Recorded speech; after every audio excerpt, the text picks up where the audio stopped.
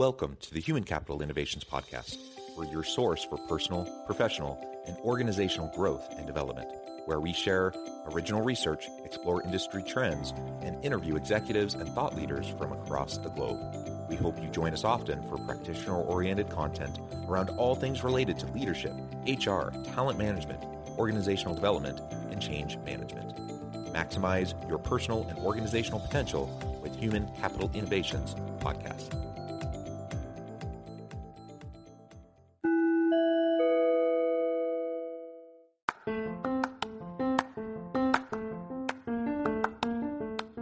If you enjoy the Human Capital Innovations Podcast, enjoy ad-free listening by going to the Patreon page, and please consider contributing even at the producer or sponsorship level. And please leave a review. Thank you for your support.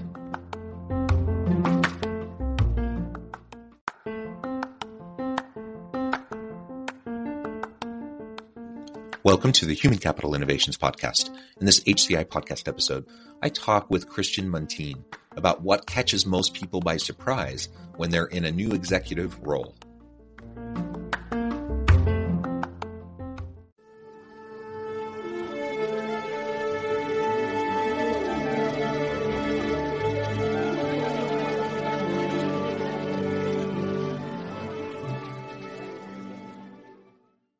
Christian Muntean, welcome to the Human Capital Innovations Podcast.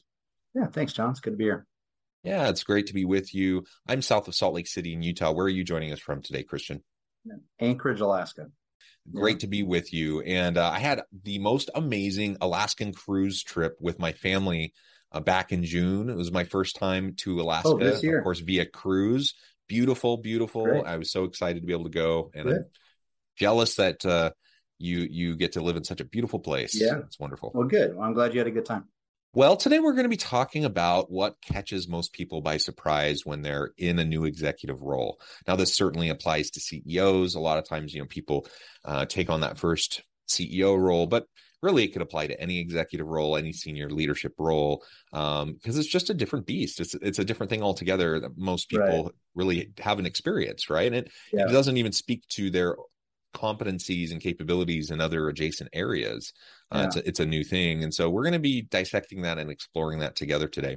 As we get started, I wanted to share Christian's bio with everybody. Christian Muntean is the owner of Vantage Consulting and works with successful leaders and teams who want to dramatically improve their performance.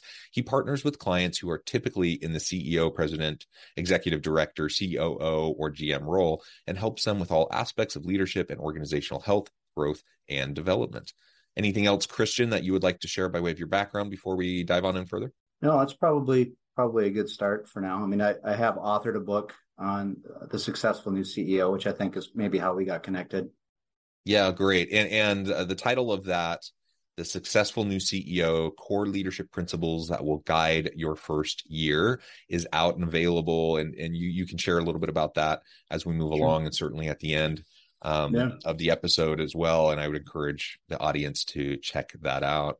Like you said, that informs really what we're going to be discussing together today. All right, as we get started, maybe just lay out for us some of those things that you think really catch people by surprise the most. If you were to name off, the top 3 to 5 things.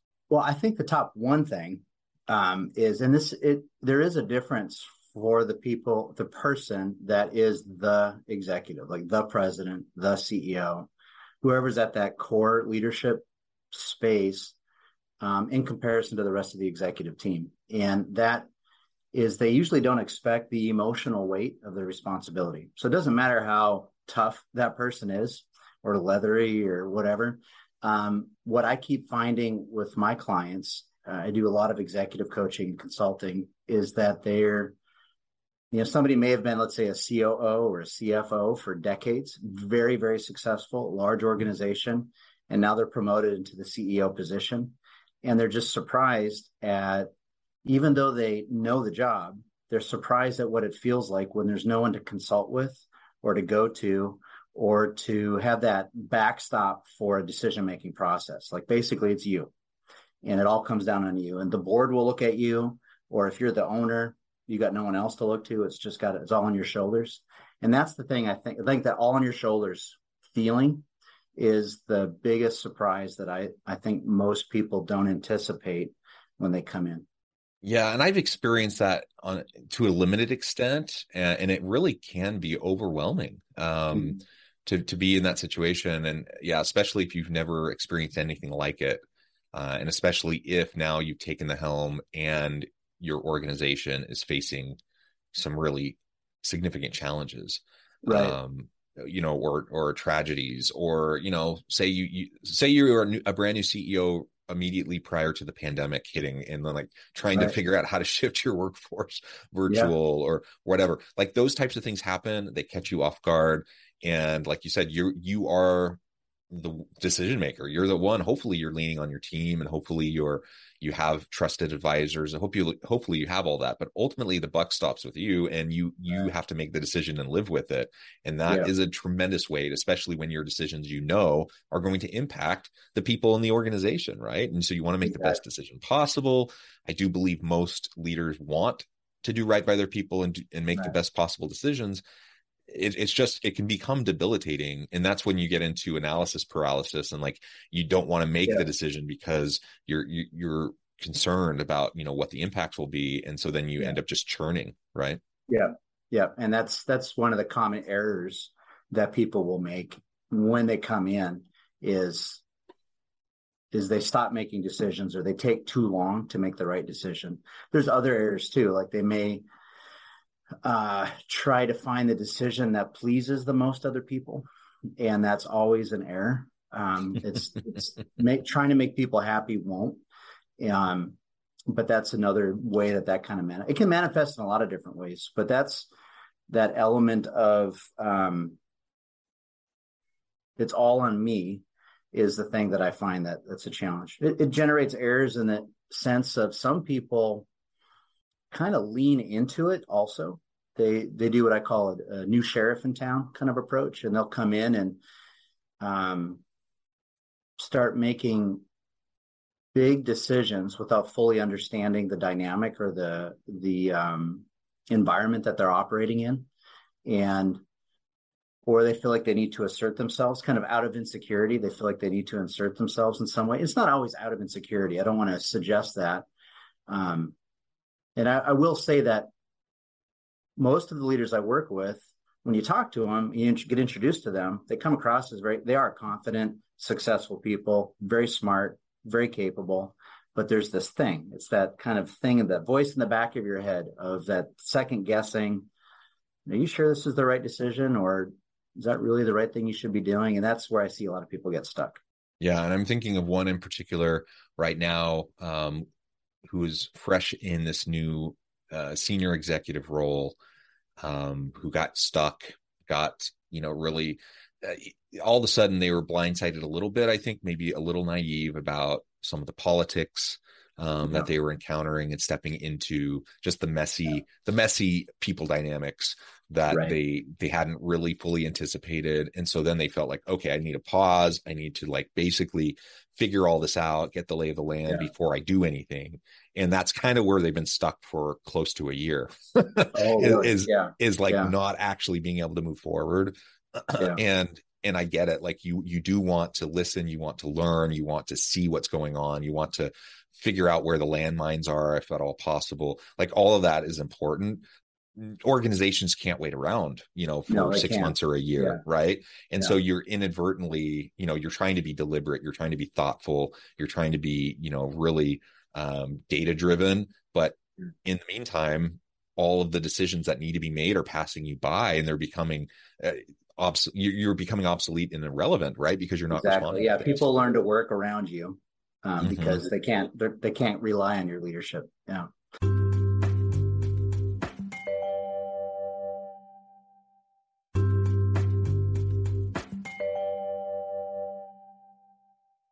Yeah, one of the ways that what I typically recommend to deal with that is action. I think action beats anxiety. I think it helps push people forward.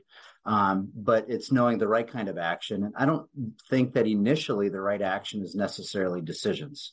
I think the first best actions are usually curiosity. And so I usually encourage leaders that are new to expect to spend their first 60 to 90 days, asking a lot of questions. Obviously, decisions will need to be made in that period of time. And if you're stepping into a point of crisis, then that's an entirely different ballgame. But, in most situations, you're not. And so when you're walking in, I encourage people to ask a lot of questions that are really focused around the strengths of the organization, the strengths of departments, the strengths of key staff, just kind of basically the idea is to inventory the strengths that you have to build on. And then the second thing I often encourage my clients to do is to sit down, especially with key employees, and interview them around what are their desires and goals for the future of the company. And this will provide, both of those acts will provide a lot of great data on what you can build on and what people are thinking. Even if you've spent 30 years in the company and you're now in this role of the CEO and you feel like you know it all, my guess is, and my experience is you'll learn something new through those conversations. People will talk to you in a different way than what they've talked to you before. Additionally, just the act of asking those questions will generate a level of trust and credibility that will allow you to make potentially more difficult decisions later, or cover you if you make mistakes later. People will be more gracious if they feel like you've taken the time to understand what they really want, where they really want to go, and you're trying to move in those directions. But once you know that, you know the strengths of the organization, you know what people really want, and some of the biggest desires that people may have may not be the most strategically important desires to pursue, but they may be really quick and easy wins that help you demonstrate that you can act on behalf of your people and produce results. And it's important to get those kinds of quick wins in early. They don't have to be massively significant in terms of like generating a lot of profits or moving you significantly towards your mission goals. Although if you can, that's great. But if they feel important to people, it's important. I'm thinking of a board I served on for a large nonprofit, and one of their departments was a homeless shelter. And so there was some real challenges with staffing at the homeless shelter, as you might imagine. It was a mass shelter. And we assumed there was issues outside of, but we didn't know. We were making guesses. And so we thought, well, we should ask what actually is going on. And it turned out that people were just concerned about parking. They felt unsafe walking to work, which was not something that we had guessed. It wasn't something that any of the directors of the program had guessed. And if we hadn't asked them, we would have launched into actually some very expensive initiatives to try to solve what we thought the problem was, when all we really needed to do was to solve the parking problem, which was relatively easy to do. And it helped our staff out a lot, but we wouldn't have known if we hadn't asked. Yeah. So often there are simple things that can simple, elegant solutions to the types of problems that frontline workers are dealing with. And you don't know that unless you ask the question, right? So I love that. Right. Be curious. You started to outline then, some of those first early steps, that first 60 to 90 days, listen, ask lots of questions, get to know what's going on. And I really like how you focused on, even if you are a long time experienced person within the organization, and perhaps at that point, especially then, you need to make sure you're asking those questions, because, someone external coming in, they're assuming they don't know what's going on, right? So they're asking questions, I would hope. But internal people, oftentimes they will assume that they know the lay of the land, they know the political landscape, they know what's going on, they know the gaps, all those things. Right. And they do to a certain extent, but there's no way they know everything that's going on. Right. And if you've been elevated from one role to the next, and now you're the senior, the CEO or the general manager or whatever, inevitably there are going to be blind spots, and there's going to be things that you had no real connection with in the past. That's just the way it is when you move up in an organization, right? And so we need to make sure that we stay always curious. What are some of those other things, either the big surprises that people need to sidestep, or like those first things they need to be doing as they get into that new role in that first 6 months or year? One of the things that I find is that people often, particularly in small and medium-sized businesses, what I find is that they come from a technical background. They're very good at doing something. Let's say you're talking about a hospital or something like that, and somebody's, been great at providing clinical care or providing clinical oversight. And now they're being promoted to an executive role or an executive position. And all of a sudden, they assume they're going to be working with budgets, they're going to be working with strategy, and they are. They're going to be doing all those kinds of things. But their job is really going to be people. And that's the part that I find keeps catching new CEOs, new presidents by surprise, is they feel like, great, this is the opportunity for me to take all of my technical skills and kind of robust experience and resume and pull it all together and make things happen.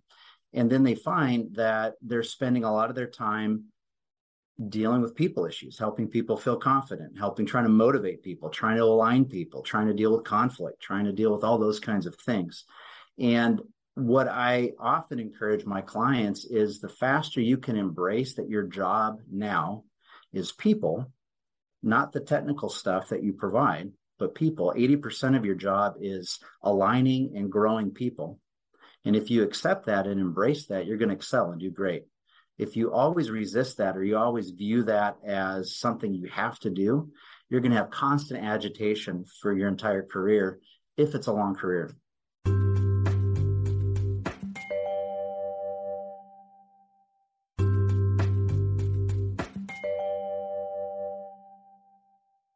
That's right. If it's a long career, because the reality is, if you're not focusing on people and relationships when you're in leadership positions, you're probably not going to be very successful in the long run, because it's the people. Likely, no. Yeah, it's the people that are going to drive sustainable growth, sustainable innovation, sustainable change, and it's your people that make you look good.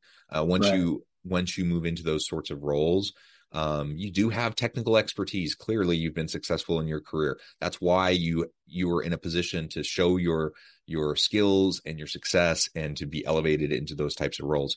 But when you're in that kind of a role, you're no longer the one that's expected to be the technical expert. You have teams of people to do all of those things, and it's leveraging their potential that will get you to where you want to be, and that's what makes you look good as a senior leader.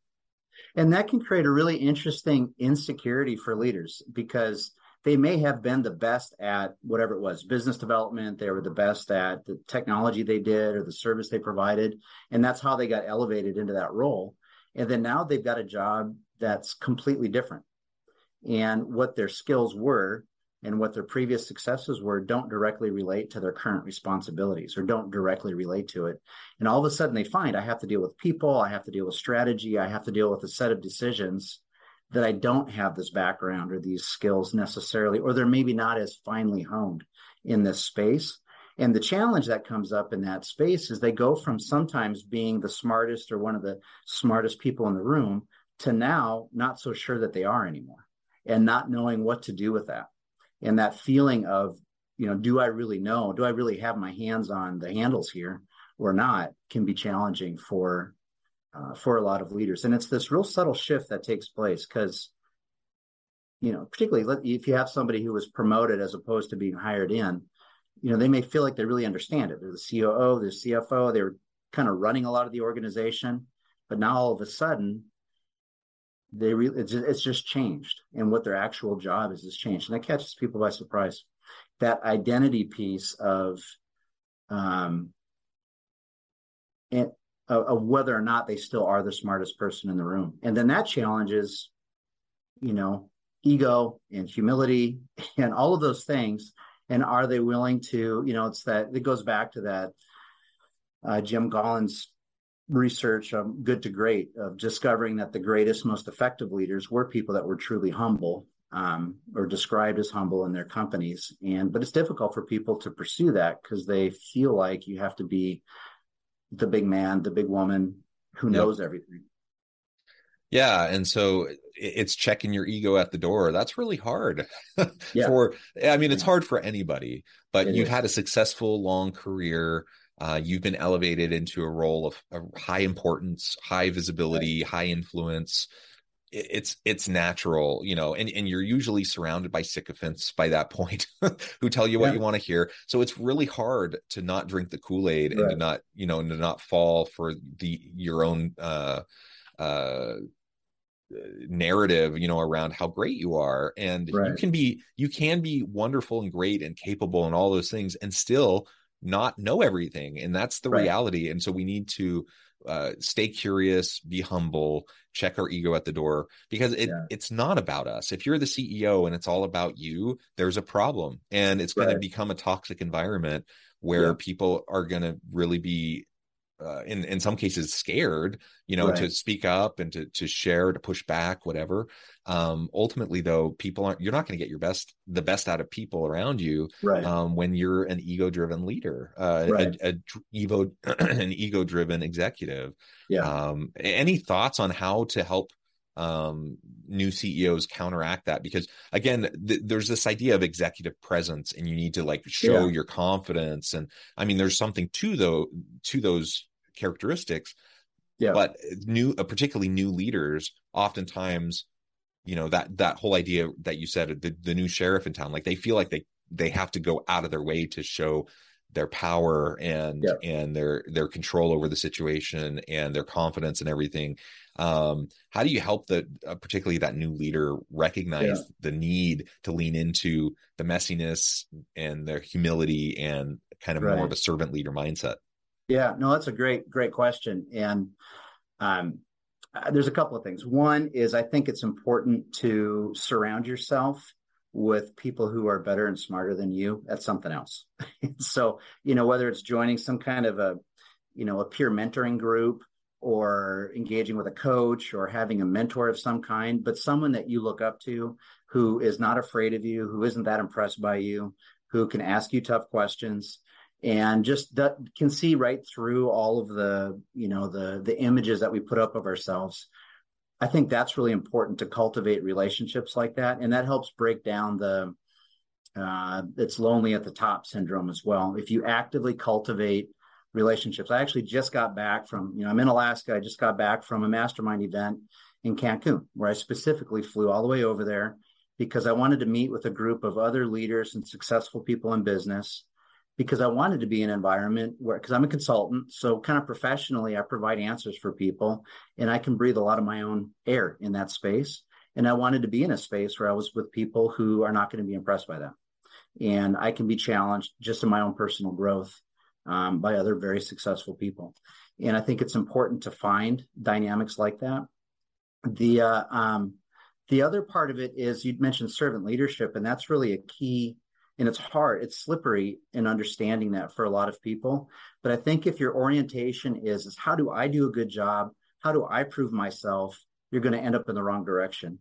But if you try to figure out what is it that will really serve this company or this organization the best, both in terms of the alignment we need to accomplish our goals, what will best serve the people along the way, what will serve our customers the best, and figuring out how do I accomplish those things, it creates a great way for you to express a lot of that energy that is there, that a new leader hopefully will have. You can express it all through that, but it's not oriented towards building yourself up. It's oriented towards accomplishing results on behalf of the people that are impacted by your leadership. And when you really focus on that, I find that there's a relief that is experienced by the leader, because they no longer have to prove themselves in the sense of, I need people to see me as confident, smart, all-knowing, etc. You just produce results on behalf of other people. And what happens is they tend to respect you in exchange because you're producing for them. But the pursuit of respect doesn't actually generate respect. Kind of like pursuing happiness doesn't create happiness. But if you pursue the things that build happiness, you become more likely to be happy. It's the same thing with respect and credibility and so on. Yeah. Well said, Christian. Well, Christian, this has just been a really fun conversation. I know we've just scratched the surface, but that's why you have a book. So before we wrap things up for today, why don't you share with the audience how they can connect with you, find out more about your work, your consultancy, your book, where they can find that, and then give us the final word on the topic for today. Sure. Well, you can find more about me at christianmuntean.com. And that's the best place to get a hold of me and my stuff. I have a lot of free material too, if people are interested in that. And the book you can find on Amazon or Barnes & Noble or pretty much anywhere that they sell books. You can get a copy of that. It's The Successful New CEO. And I think as far as new leaders, that just to reinforce as a final thought, reinforce what we had just said, is I think focusing on what produces results for your people and builds your people is really the most valuable and productive place for a CEO to focus. If they're unsure of what to do, that will never let you down. Yeah, well said. Christian, thank you so much. It's been a real pleasure. I encourage my audience to reach out, get connected, find out more about what Christian can do for you. Check out the book. And as always, I hope everyone can stay healthy and safe, that you can find meaning and purpose at work each and every day. And I hope you all have a great week.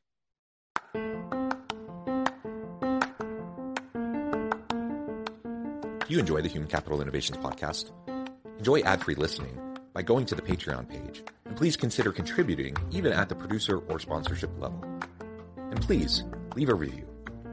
Thank you for your support.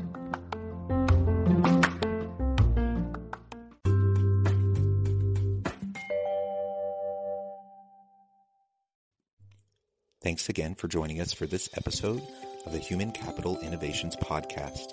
I hope you stay healthy and safe and that you have a great week.